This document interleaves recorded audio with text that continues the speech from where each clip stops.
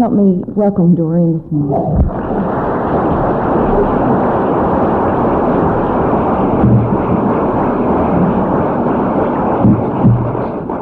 My name is Doreen DeVore. I'm a very grateful member of the Worldwide Fellowship of Al-Anon. Thank you. I needed that. I'd be glad to let Maggie share, or Bob, or whatever. I have been a member of Al-Anon now for a little over 10 years. And my home group is the Harrisburg Al-Anon Family Group in Harrisburg, North Carolina, which is just outside of Concord. Yes, outside of Concord, and it's just outside of Charlotte, too. Before I go any further, I would like to thank the committee for asking Carlton and I to be a part of this retreat. You've made us feel so welcome and wanted and loved, and we appreciate it. We're at a time in our lives when we needed a retreat right now. So I know when we go home, we're going to have our cups full too. And we thank you for giving us this opportunity. What I'm going to share with you today is just my own personal feelings. And I'd like to say right up front now that I in no way trying to take Carlton's inventory. I'm not here for that. But it is a little hard for me to tell you a little bit about myself and how the disease of alcoholism has affected me without I don't bring him into our story. The nicest thing about our 2-in programs now is that we can talk and we can laugh about some of the things that went on, and we couldn't do that for years before. So I hope you don't think I'm taking his inventory. And I'd like to say something else. I don't want anyone to think that I'm critical in any way of alcoholics or anyone in AA. To me, alcoholics are usually the very kind, caring, loving people, very sensitive people. And I think maybe that's also part of the illness. And I have been affected with it, but for the grace of God, I could have been an alcoholic too. And I have so many good friends in the two programs that I don't anyone think I'm criticizing in any way. My program tells me to say what it was like, what happened, and what it's like now. And this I'll try to do. I am nervous today, more nervous than I've been in a long time, and I don't know why. But I'm going to try and do the best I can.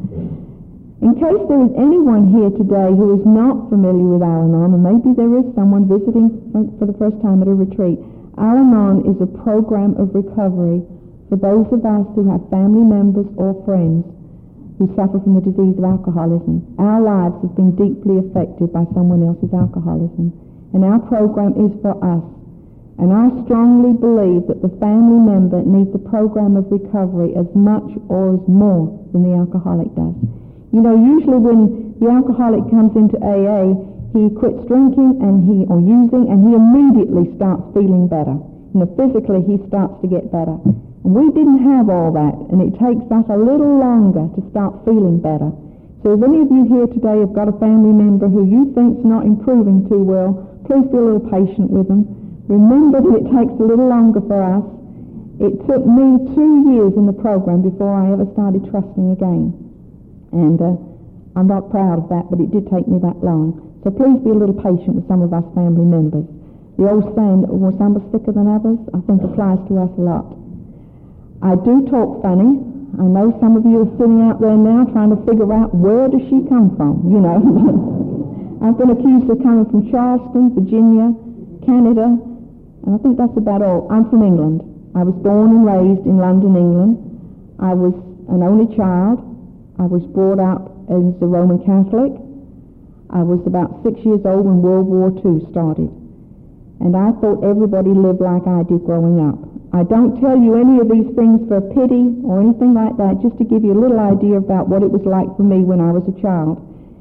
And one of the things was I thought everybody slept in air raid shelters.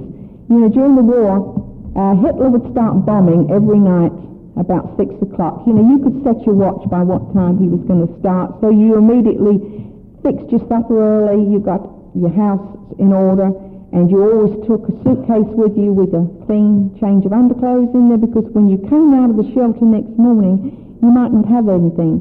And my mother was the one that, you know, you were going to have a clean pair of drawers next day, don't matter what happened. So you always took your underclothes with you, you know, and you checked in. And we slept in concrete block buildings, and there was 3 tiers, and I used to sleep on the top tier. I fell out a lot of times. I've been told that's what's wrong with me now, you know. So my father put me on the bottom tier. And you better get to bed early and try to get to sleep early, because the snores will keep you awake.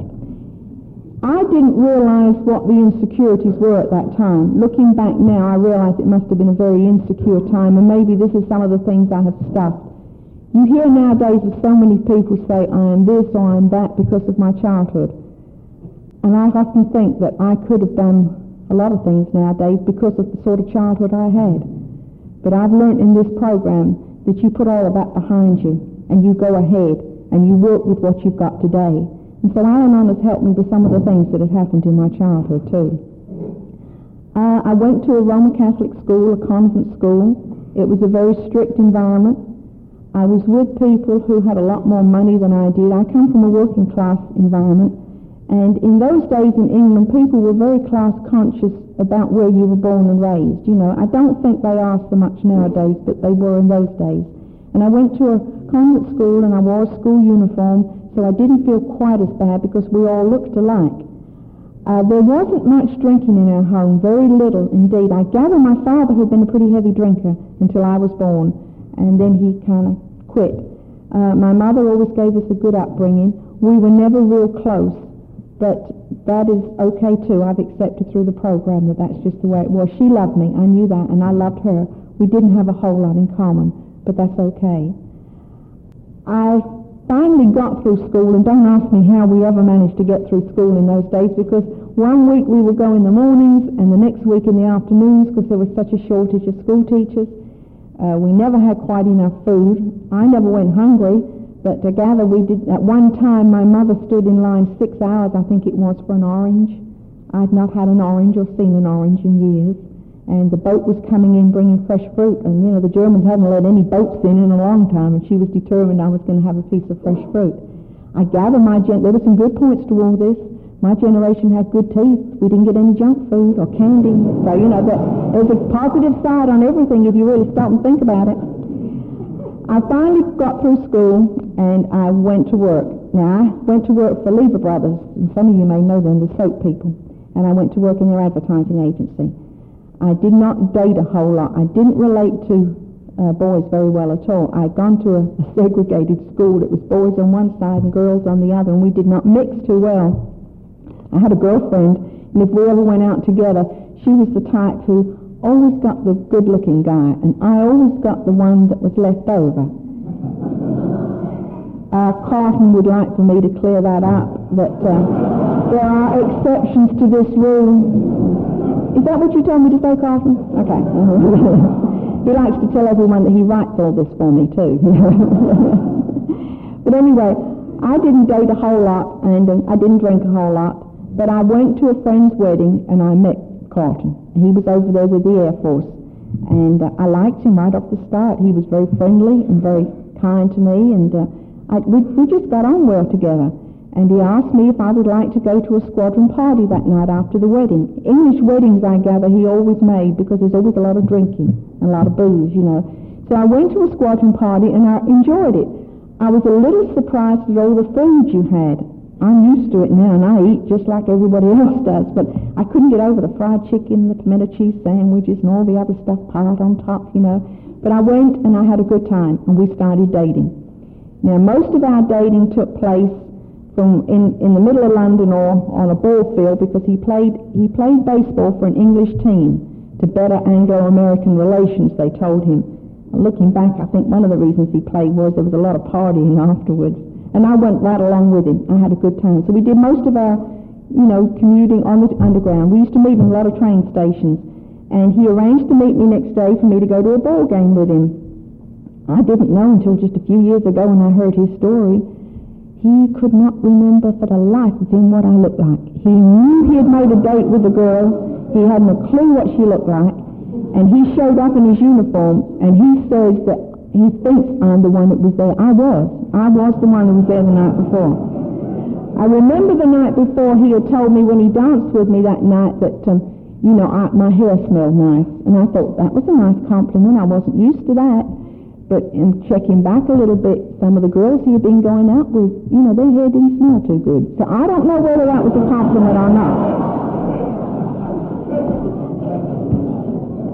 And we have laughed about this, and he doesn't mind me saying it. We've laughed about a lot of those things that have happened in those days. We started dating, and we got on well together. I drank along with him, and I enjoyed it. But he's told me since then, but I was not a very good person to drink with. You know, I'm the type who, if you're going to have a drink before dinner, let's drink and then let's eat, you know, and he didn't like that. I'm the one who lets the ice melt in the glass before I get through. I leave a little drop in the glass, you know, those sort of things. So it must have been a little bit difficult for him to be with me and the drinking. We finally got to the point where my mother and father began to accept him. They were not too happy about this relationship at first because, like the British troops wherever they were, Americans did not have a very good reputation over there. There was a girl down the street from us who had got pregnant by one, and my mother never let me forget it. You know, that's what you get when you go out with one of those. It was always Yanks. When you go out with one of those Yanks, that's what you get. But they began to accept him, and they began to like him, and he was always welcome in the home. But he decided to come back home and visit an old girlfriend, which he did, and I think he must have got into a fuss with her mother, and he came back over, and I think he must have thought, well, if I get hooked up with Doreen, I won't have any problem with families because hers will be over here as she comes to the States. I think that's the reason. So he came back and he asked me, he said, would you care to come back to the United States with me? And I said, well, I'll have to ask my dad. Now this may sound crazy to young people, but back over 30 years ago, and you asked your dad first, you know, whether you, and I was 20 then or 21, and I asked my father and he said, well, does he plan on marrying you? I said, well, I think so. I don't know. He didn't say. I gather Carlton had not planned on marrying me. You know, I gather he hadn't. But anyway, we did a lot of our courting in the movie. We call them picture houses over there, and you call them movies. And we did a lot of our courting there. And I told him what my father had said. And there was a young lady going up and down the aisle at that time, and she was selling ice cream and lemonade and stuff like that. And he said, do you want a chocolate and a vanilla, and will you or won't you? And that was Mary. And I said, I'll have a chocolate, and yes, I will marry you. Now, those of you who know Carlton, that's the most romantic he has been in 33 years of marriage.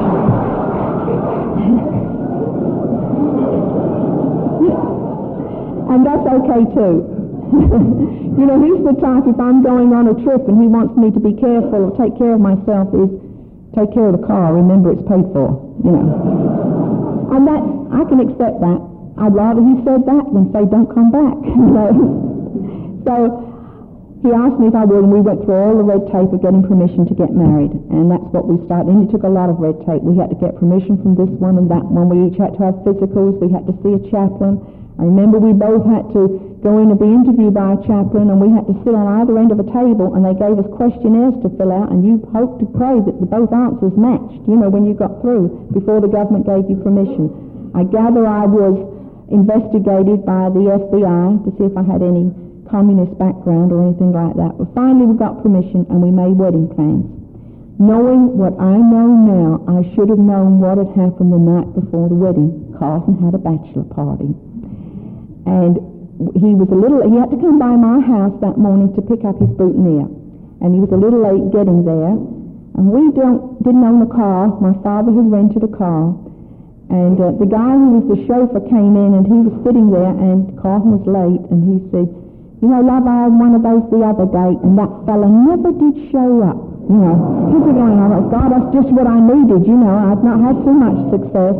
So I went back in the kitchen when I heard Carlton come into the front door. I lived in one of those houses that I think some of you refer to as the shotgun house. You look through the front door and right through the back, houses on each side. So I went back and hid in the scullery, which was another little room attached to the kitchen. Carlton came in to get his boutonniere. He was nervous. My father knew what would settle his stomach, not knowing what the problem was. Gave him 2 short, stiff ones, and boy, he was off and ready, you know. He has since admitted he remembers nothing of the wedding, nothing whatsoever. And during the most bad days of our life, he questioned the validity of this marriage. He had heard early on that if you go into a contract under the influence, it wasn't legal. And, you know, I think he wanted to get out of it. And I don't blame him. I really wanted to get away from me at times like that, too. But the wedding went forth, and we started off on our married life.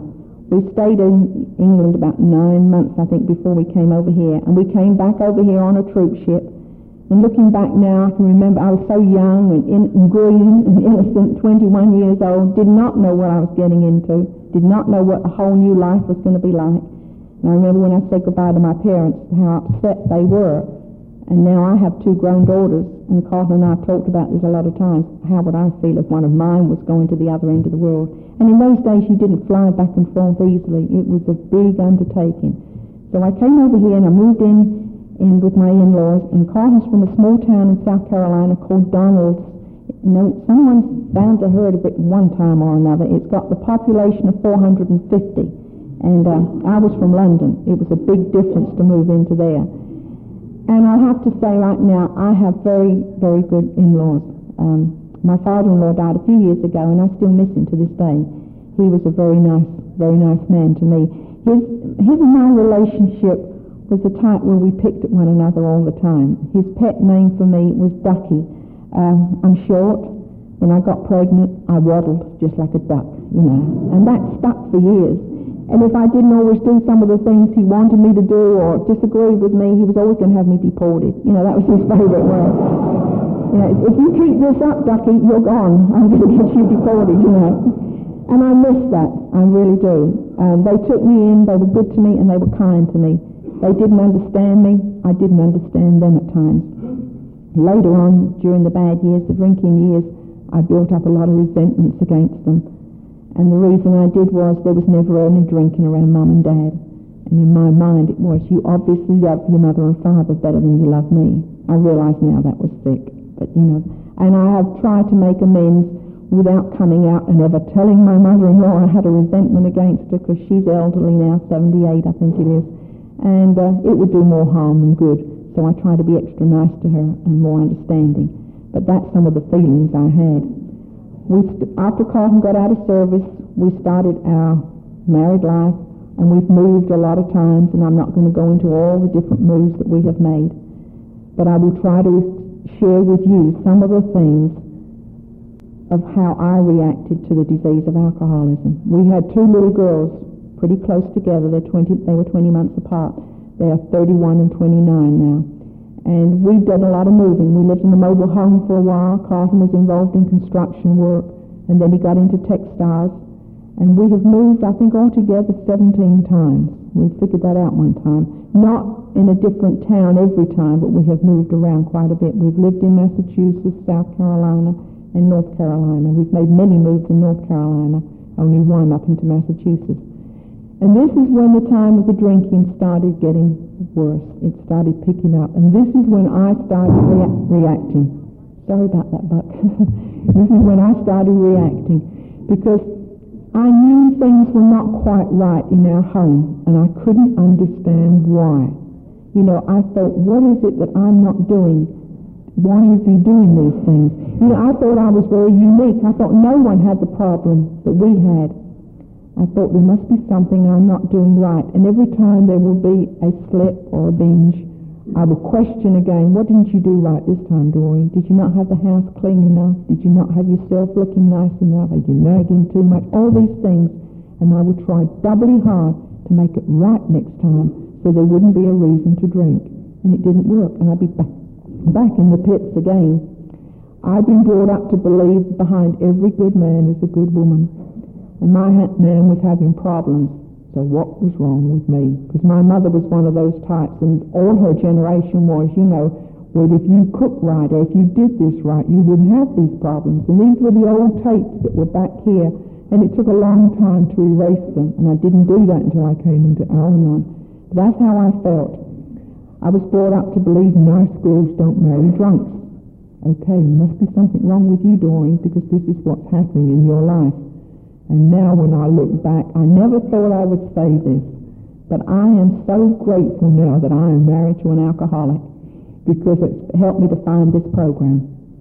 And if it took what it took for us to go through all what we do to get to this program now, it was worth every bit of it. When I first came into Al-Anon, I'd hear people say things like that, and I thought, they must be nuts. There's no way I can be grateful for this, but I am now, because this is what it's brought me. And so I'm grateful, but I never thought I would say that. I had no problem whatsoever when I came to this program with insanity, because some of the things I did were not one bit sane. You know, if I wore a certain dress, and I can remember one time wearing it 3 times in a row, and every time I wore it, Carlton got drunk. I didn't wear the dress again. You know, that was what was causing it. If I cooked certain meals, and I cooked spaghetti, and I think I did that 2 or 3 times in a row, you know, and every time we had spaghetti, he didn't come home. It was the spaghetti. So, you know, we did not have spaghetti again. And I thought, you know, if I shared this with people outside our programs, they would have no difficulty whatsoever thinking I'm nuts. But, you know, some of you understand what I'm talking about. You know where I'm coming from. I had a lot of fear. I had the fear of losing my standard of living. And Carlton never once physically, mentally, or financially abused us. He was a nice person. I was in a meeting the other day, and this gal was talking, and she mentioned that all alcoholics were abusive, and she was pretty new in the program, and I had to do it. You know, I jumped right on and said, whoa, wait a minute, no, they're not. I said, you mean some may be, but not all are. I myself have had a very nice person in my family. It was me who was the one who was ugly. It was me who was the bitch all the time, and I did bitch all the time. I tried not to, but I couldn't help it. It was like I knew when he was coming in, and I used to say to myself, this time, Doreen, keep your mouth shut. And it was like a string that was attached to my mouth. And, you know, wow, right away, you know. My girls understood that Dad was sick. They knew something was wrong with him, but they didn't know what was wrong with me.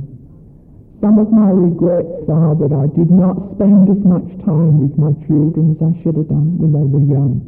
It was always, I haven't got time for this now. Can't you see I'm busy worrying? And that was too conscious, and I was. I was obsessed the whole time with whether he was going to drink or whether he wasn't. And we had an awful lot of good times in this marriage, an awful lot of good. Sometimes there was months went by and Carlton never drank. And yet I was obsessed with it. I'd wake up in the morning and I used to think, is today going to be the day when he's going to pull one? It was like an umbrella over my house, here all the time, rather. I never enjoyed good times.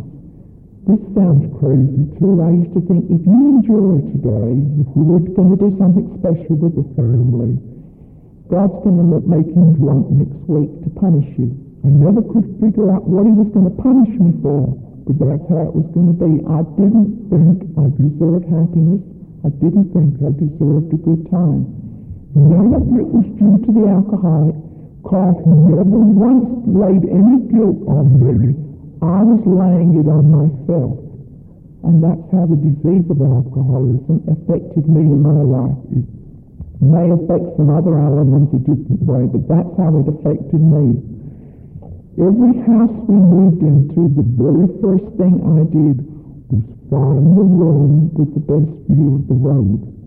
Because that's where I was going to sit and wait for him. You know, I would make sure I could get a real good view, and I would sit there by the hours. It never dawned on me to go to bed, go to sleep. If he wasn't coming home, you know, I had to get up. He was doing fine. He'd come home and go to sleep and then not go to work next day. I was the one who had to go to work. I was the one with the bleary eyes to explain. And yet I never even thought that that's what I should have done. The girls, I used to say to them, don't bring any friends home until you check first to see how Daddy is. And most of the time, Daddy was fine. It was me.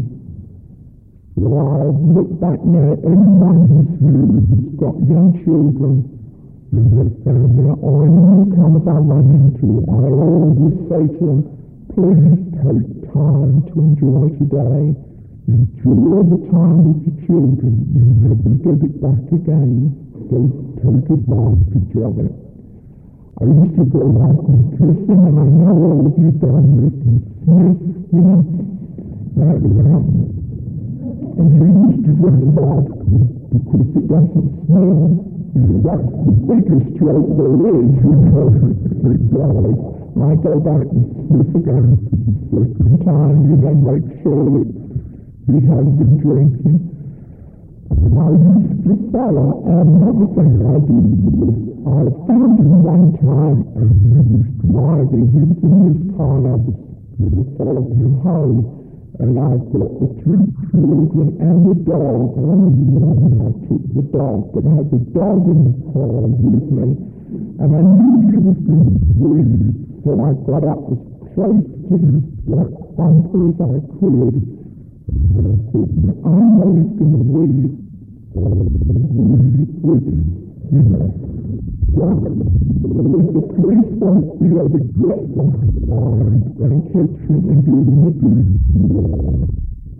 Then the last thing he got his tickets, you know, and breathing, you know, with two couples. Now, why are you driving?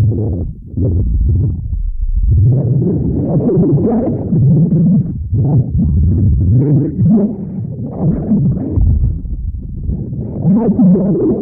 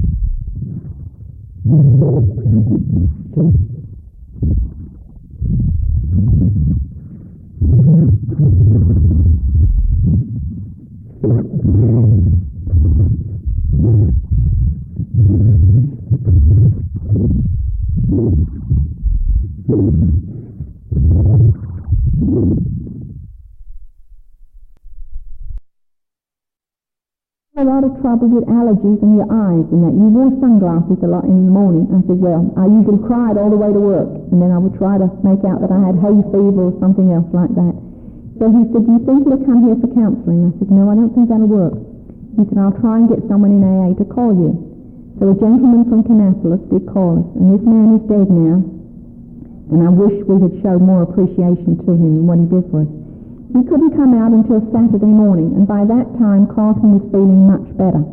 So I decided I was going to be real big about it, and when the man came in, I was going to leave the two of them alone. I was in the next room listening to every word that was said. I wanted to stick my head around that door so bad and say, yes, but. And those of us in Al-Anon know what it's like when a newcomer comes in and we try to share with them how things were, and they always say, yes, but my case is different, you know, and that's what I wanted to do. He talked us into going to a meeting that night, and we went to the Hawthorne group, and Carlton picked up his chip, and I was very proud of him. I had feelings of, this ain't going to last, he's been dry one time before for 2 years, it's not going to last, and we started going every night. Now, he went to get me off his back, I went to make sure he went. And I would think to myself, I'm never going to keep this pace up. I can't do it, but I'm going to do it. I'm going to make this man sober, you know. I am so grateful to you alcoholics for not letting me into a closed meeting. Because if I could have gone into one, I would have been right in there with him. But you didn't let me. And it's embarrassing to sit out in the car by yourself. So a lady, Judy, came up to me and she said, why don't you come to Al-Anon? And I thought, well, okay. And I went and I sat and I thought, I can't relate to this. See my problems in there. When he's sober, I have no more problems. You know, that was my philosophy, my outlook on life. And finally it dawned on me, hey, Carlton is growing. And this one person said to me, if you don't start doing something about yourself, you're going to lose this marriage. Because he is growing and I can see it and you're not. And that's when I started getting involved in Al-Anon. It wasn't easy. It took me a long time to work through all the steps, and I had to go back over them again and again. And it took a long time for me to begin to see any growth in me. But the things that Al-Anon has given me is, I think the first thing that it's given me more than anything else is freedom. I am not responsible for anybody else anymore. Now I love them, and I'm concerned about them, and I'll support anyone, but I am not responsible. I heard an AA say once, and I can relate to this, that he felt like he had to crank the sun up every morning and crank it down every night. And I felt the same way. And that was such a relief to know that I did not have to do all that. I was the type of person that, you know, if we were anywhere in a crowd and Carlton may say something that I thought was inappropriate or I didn't approve of, I'd wait until he drifted away and I went up and apologized for him, you know, afterwards. And I didn't have to do that. I was taking away his dignity by doing that, and I did not realize it. So I've had to learn not to do that. They taught me the 3 C's in Al-Anon. I can't cure it, I can't control it, and I didn't cause it. And that helped me more than anything, because for years I thought all 3 I was responsible for. And when they told me those and shared those with me, that's what helped me there. I gained some self-confidence. I had never had self-confidence before.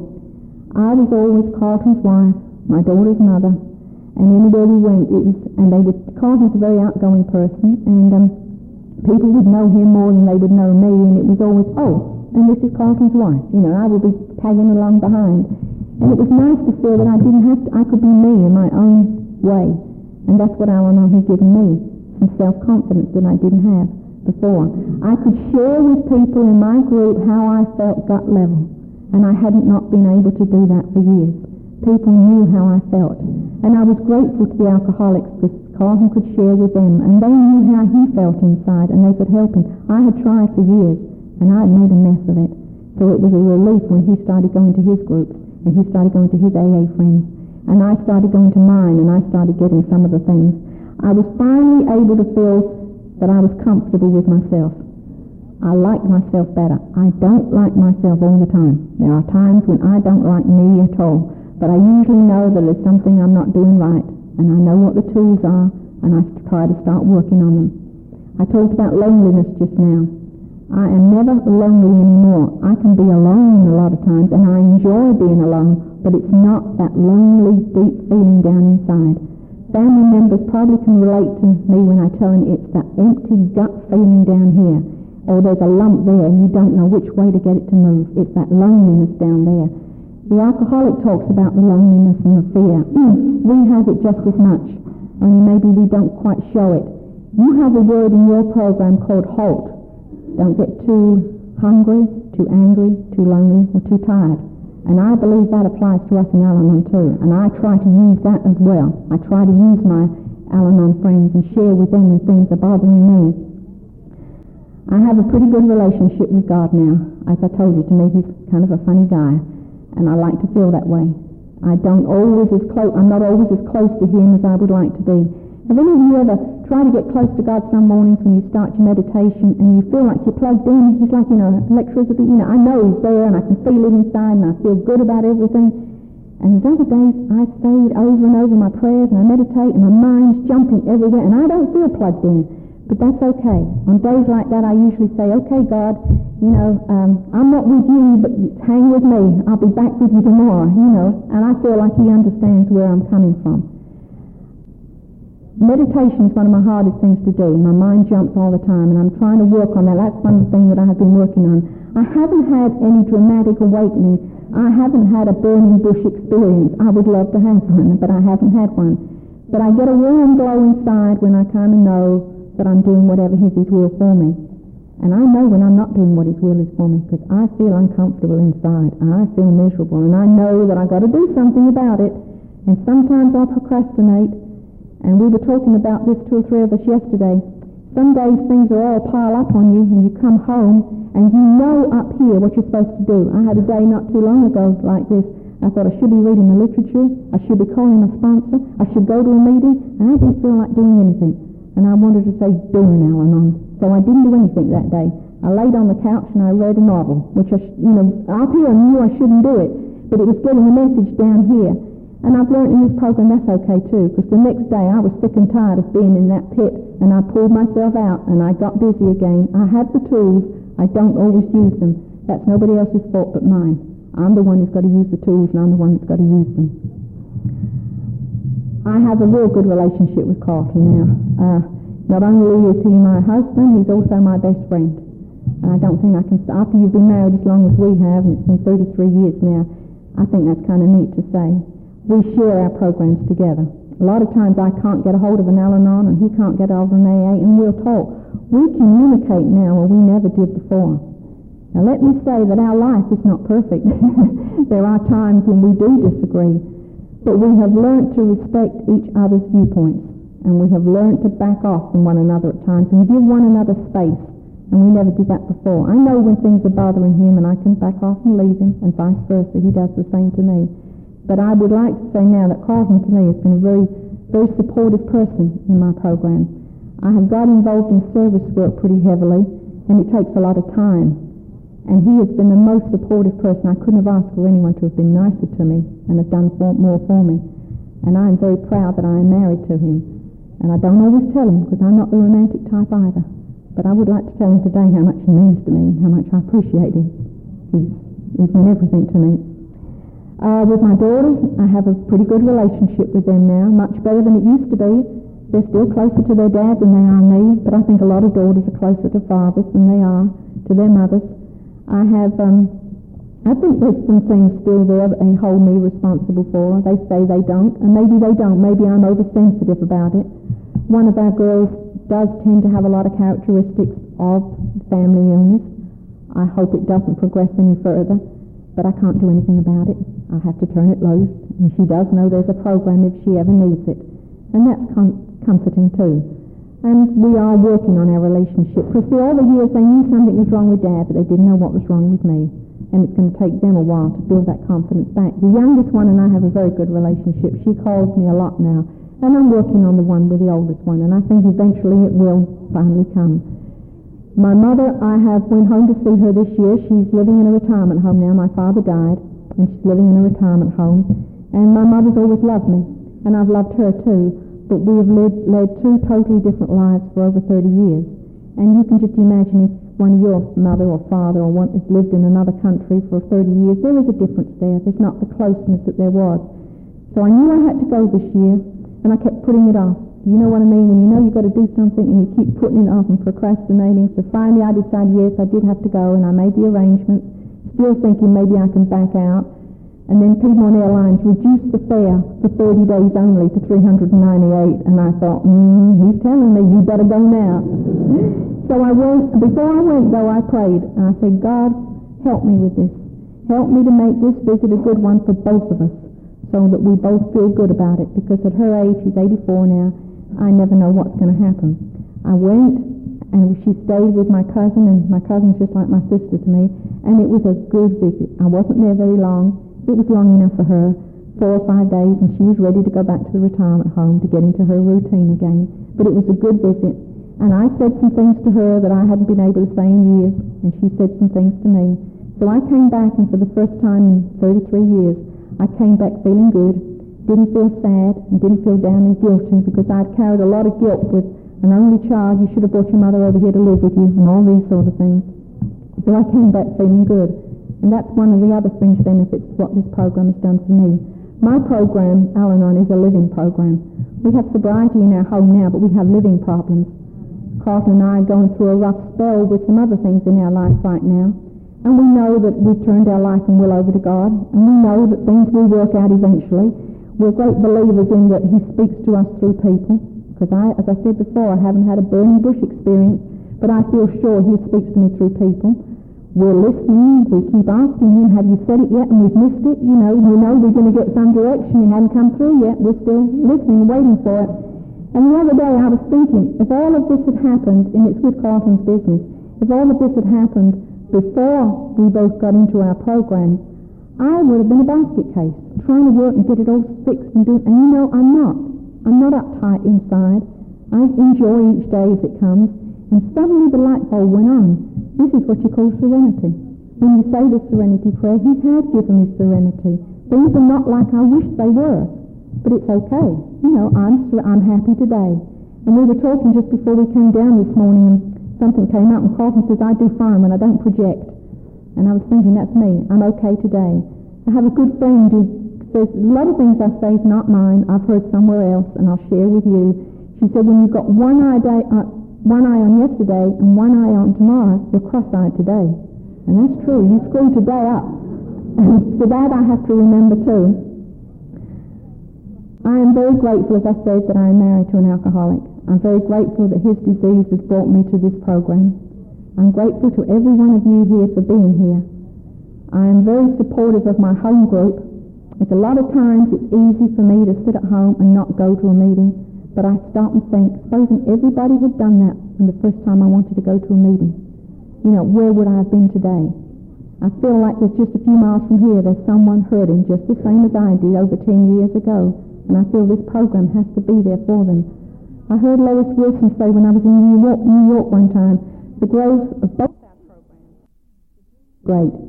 The drinking still continued. I couldn't understand how he could work so hard and to stay dry for months.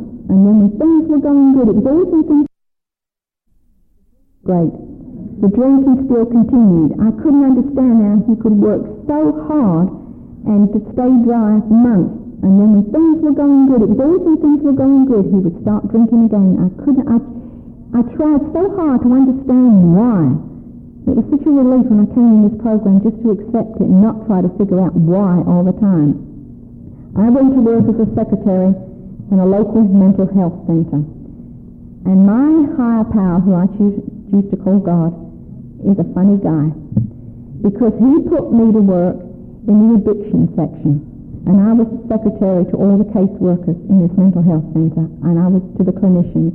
And I'm typing up case histories. And I thought, my God, I got one of these at home. I became an instant authority on alcoholism. Now, I did not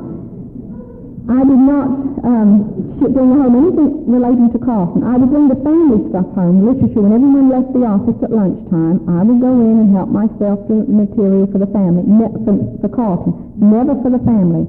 And I knew that the psychiatry wouldn't work because while we were in Massachusetts, I had taught Carlton to go in to see a psychiatrist. He came home and I was thinking, well, what did he say? And I felt sure this man was going to straighten him out. He said, I don't think I got a problem, and you may have. Now, he never said you've got one. He said, he thinks you have. That worried me. I thought, well, that man is far more educated than me. Maybe it's me that can't accept the drinking.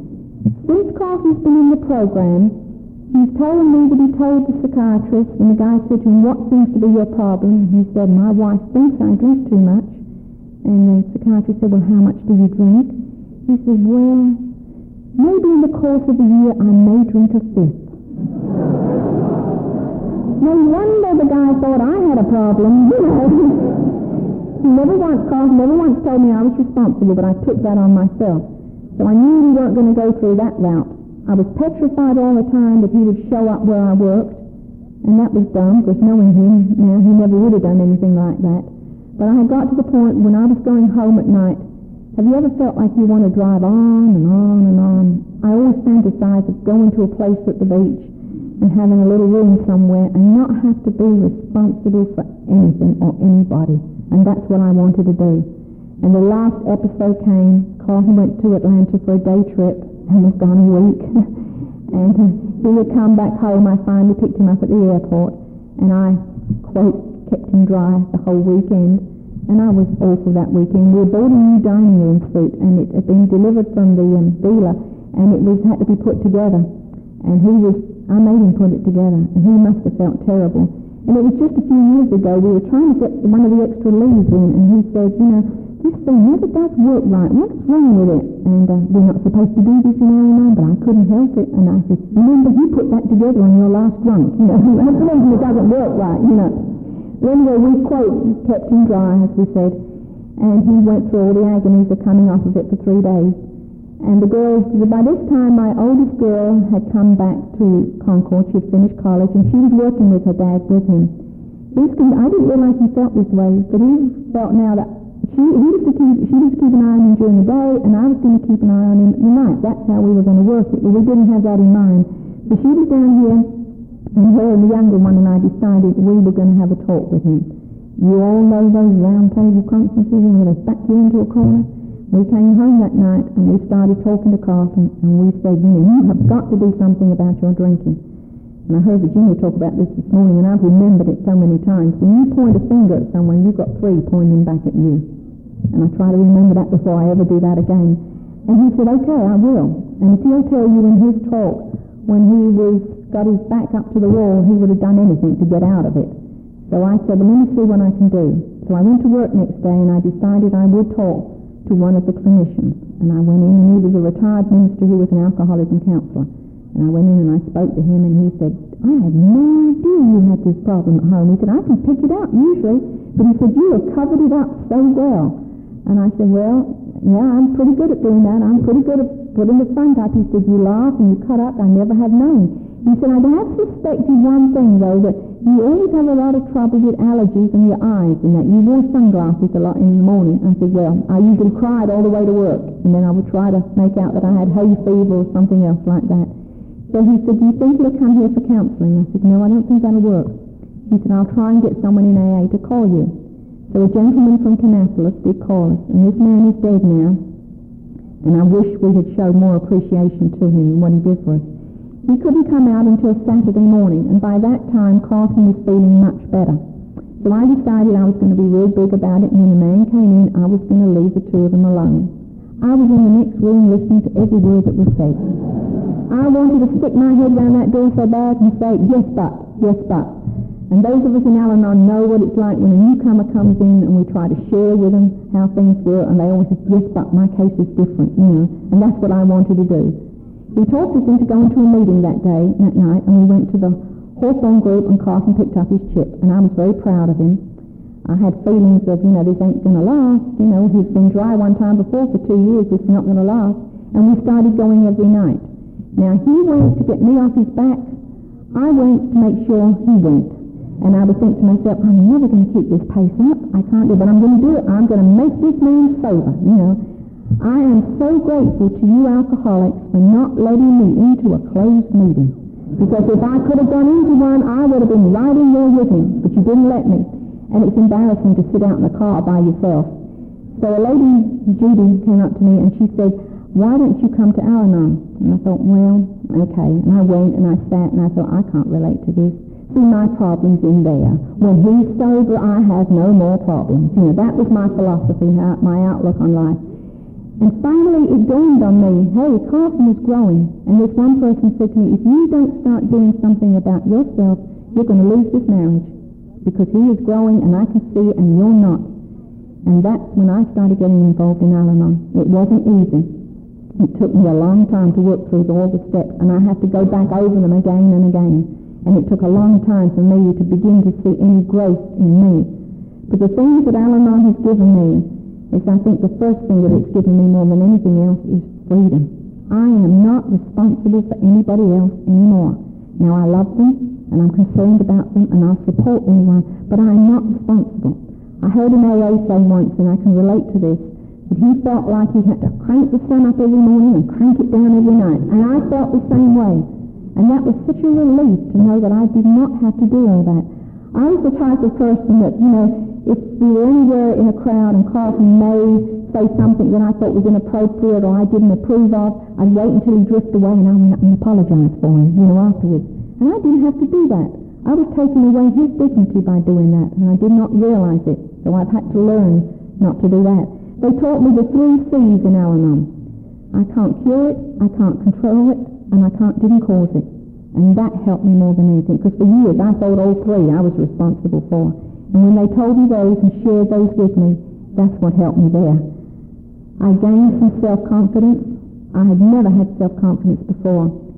I was always Carlton's wife, my daughter's mother, and anywhere we went, Carlton's a very outgoing person, and people would know him more than they would know me, and it was always, oh, and this is Carlton's wife. I would be tagging along behind. And it was nice to feel that I could be me in my own way. And that's what Al-Anon has given me, some self-confidence that I didn't have before. I could share with people in my group how I felt gut level, and I hadn't not been able to do that for years. People knew how I felt. And I was grateful to the alcoholics because Carlton could share with them, and they knew how he felt inside, and they could help him. I had tried for years, and I had made a mess of it. So it was a relief when he started going to his groups, and he started going to his AA friends, and I started going to mine, and I started getting some of the things. I was finally able to feel that I was comfortable with myself. I like myself better. I don't like myself all the time. There are times when I don't like me at all, but I usually know that there's something I'm not doing right, and I know what the tools are, and I try to start working on them. I talked about loneliness just now. I am never lonely anymore. I can be alone a lot of times, and I enjoy being alone, but it's not that lonely, deep feeling down inside. Family members probably can relate to me when I tell them it's that empty gut feeling down here, or there's a lump there and you don't know which way to get it to move. It's that loneliness down there. The alcoholic talks about the loneliness and the fear. We have it just as much, only maybe we don't quite show it. You have a word in your program called HALT. Don't get too hungry, too angry, too lonely, or too tired. And I believe that applies to us in Al-Anon too. And I try to use that as well. I try to use my Al-Anon friends and share with them the things that are bothering me. I have a pretty good relationship with God now. As I told you, to me he's kind of a funny guy. And I like to feel that way. I'm not always as close to him as I would like to be. Have any of you ever tried to get close to God some mornings when you start your meditation and you feel like you're plugged in? It's like, electricity, I know he's there and I can feel it inside and I feel good about everything.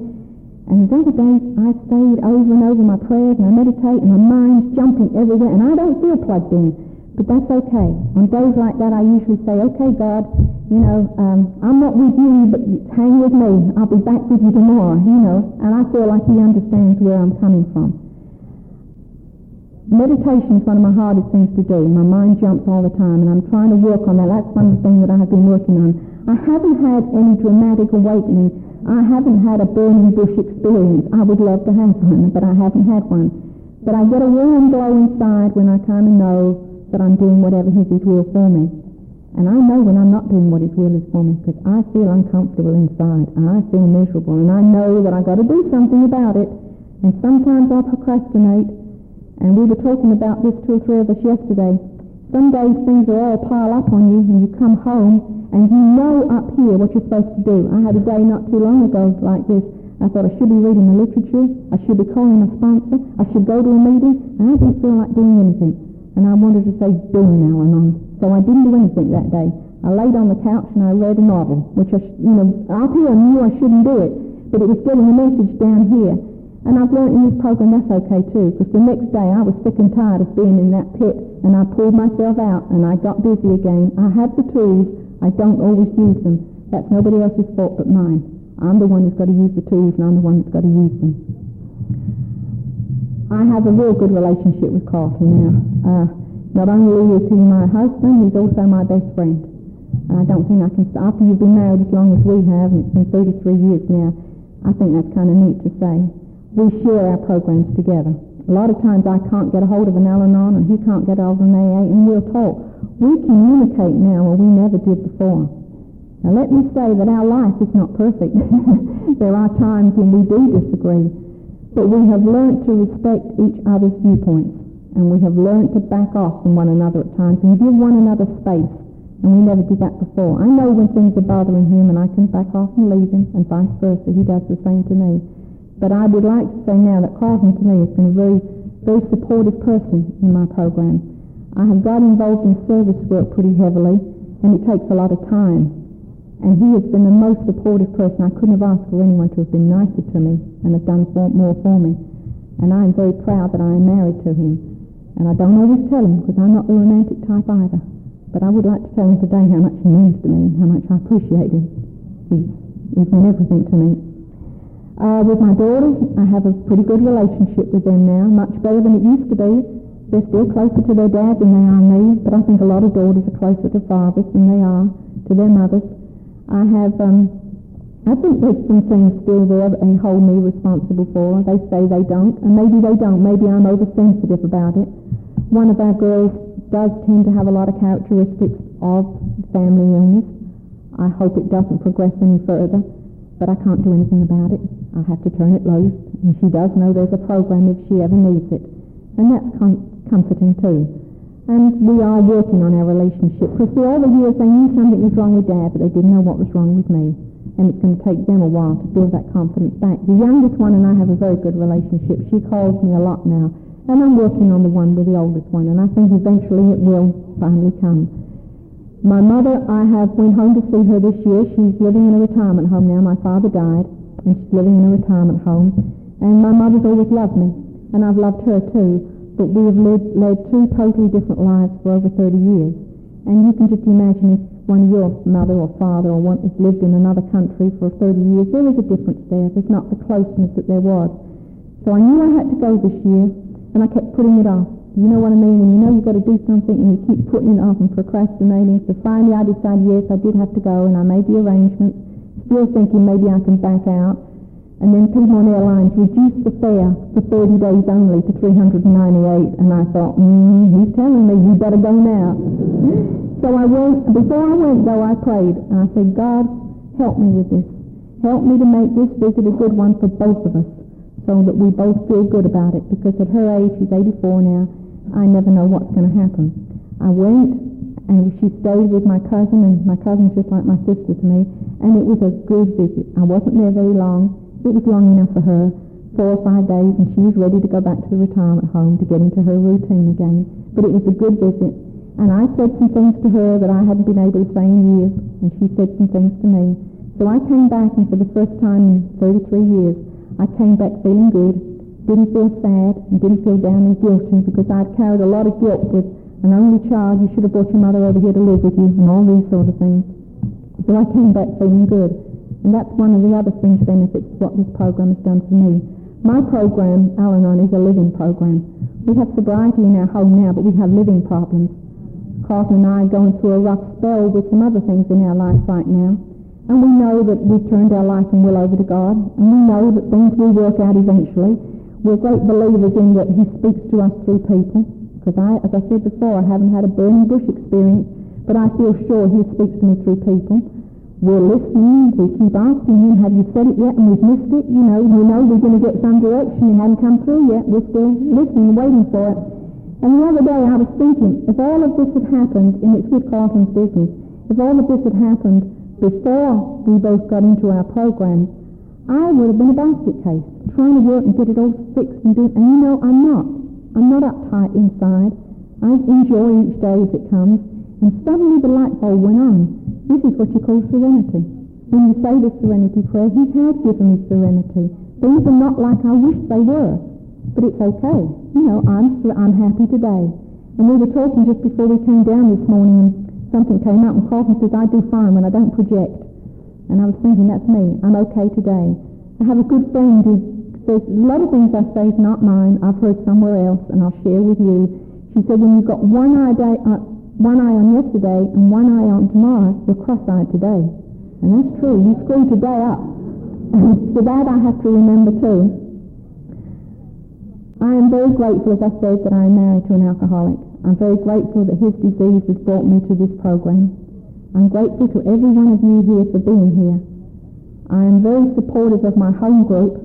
It's a lot of times it's easy for me to sit at home and not go to a meeting. But I stop and think, supposing everybody had done that from the first time I wanted to go to a meeting, where would I have been today? I feel like there's just a few miles from here, there's someone hurting just the same as I did over 10 years ago, and I feel this program has to be there for them. I heard Lois Wilson say when I was in New York one time, the growth of both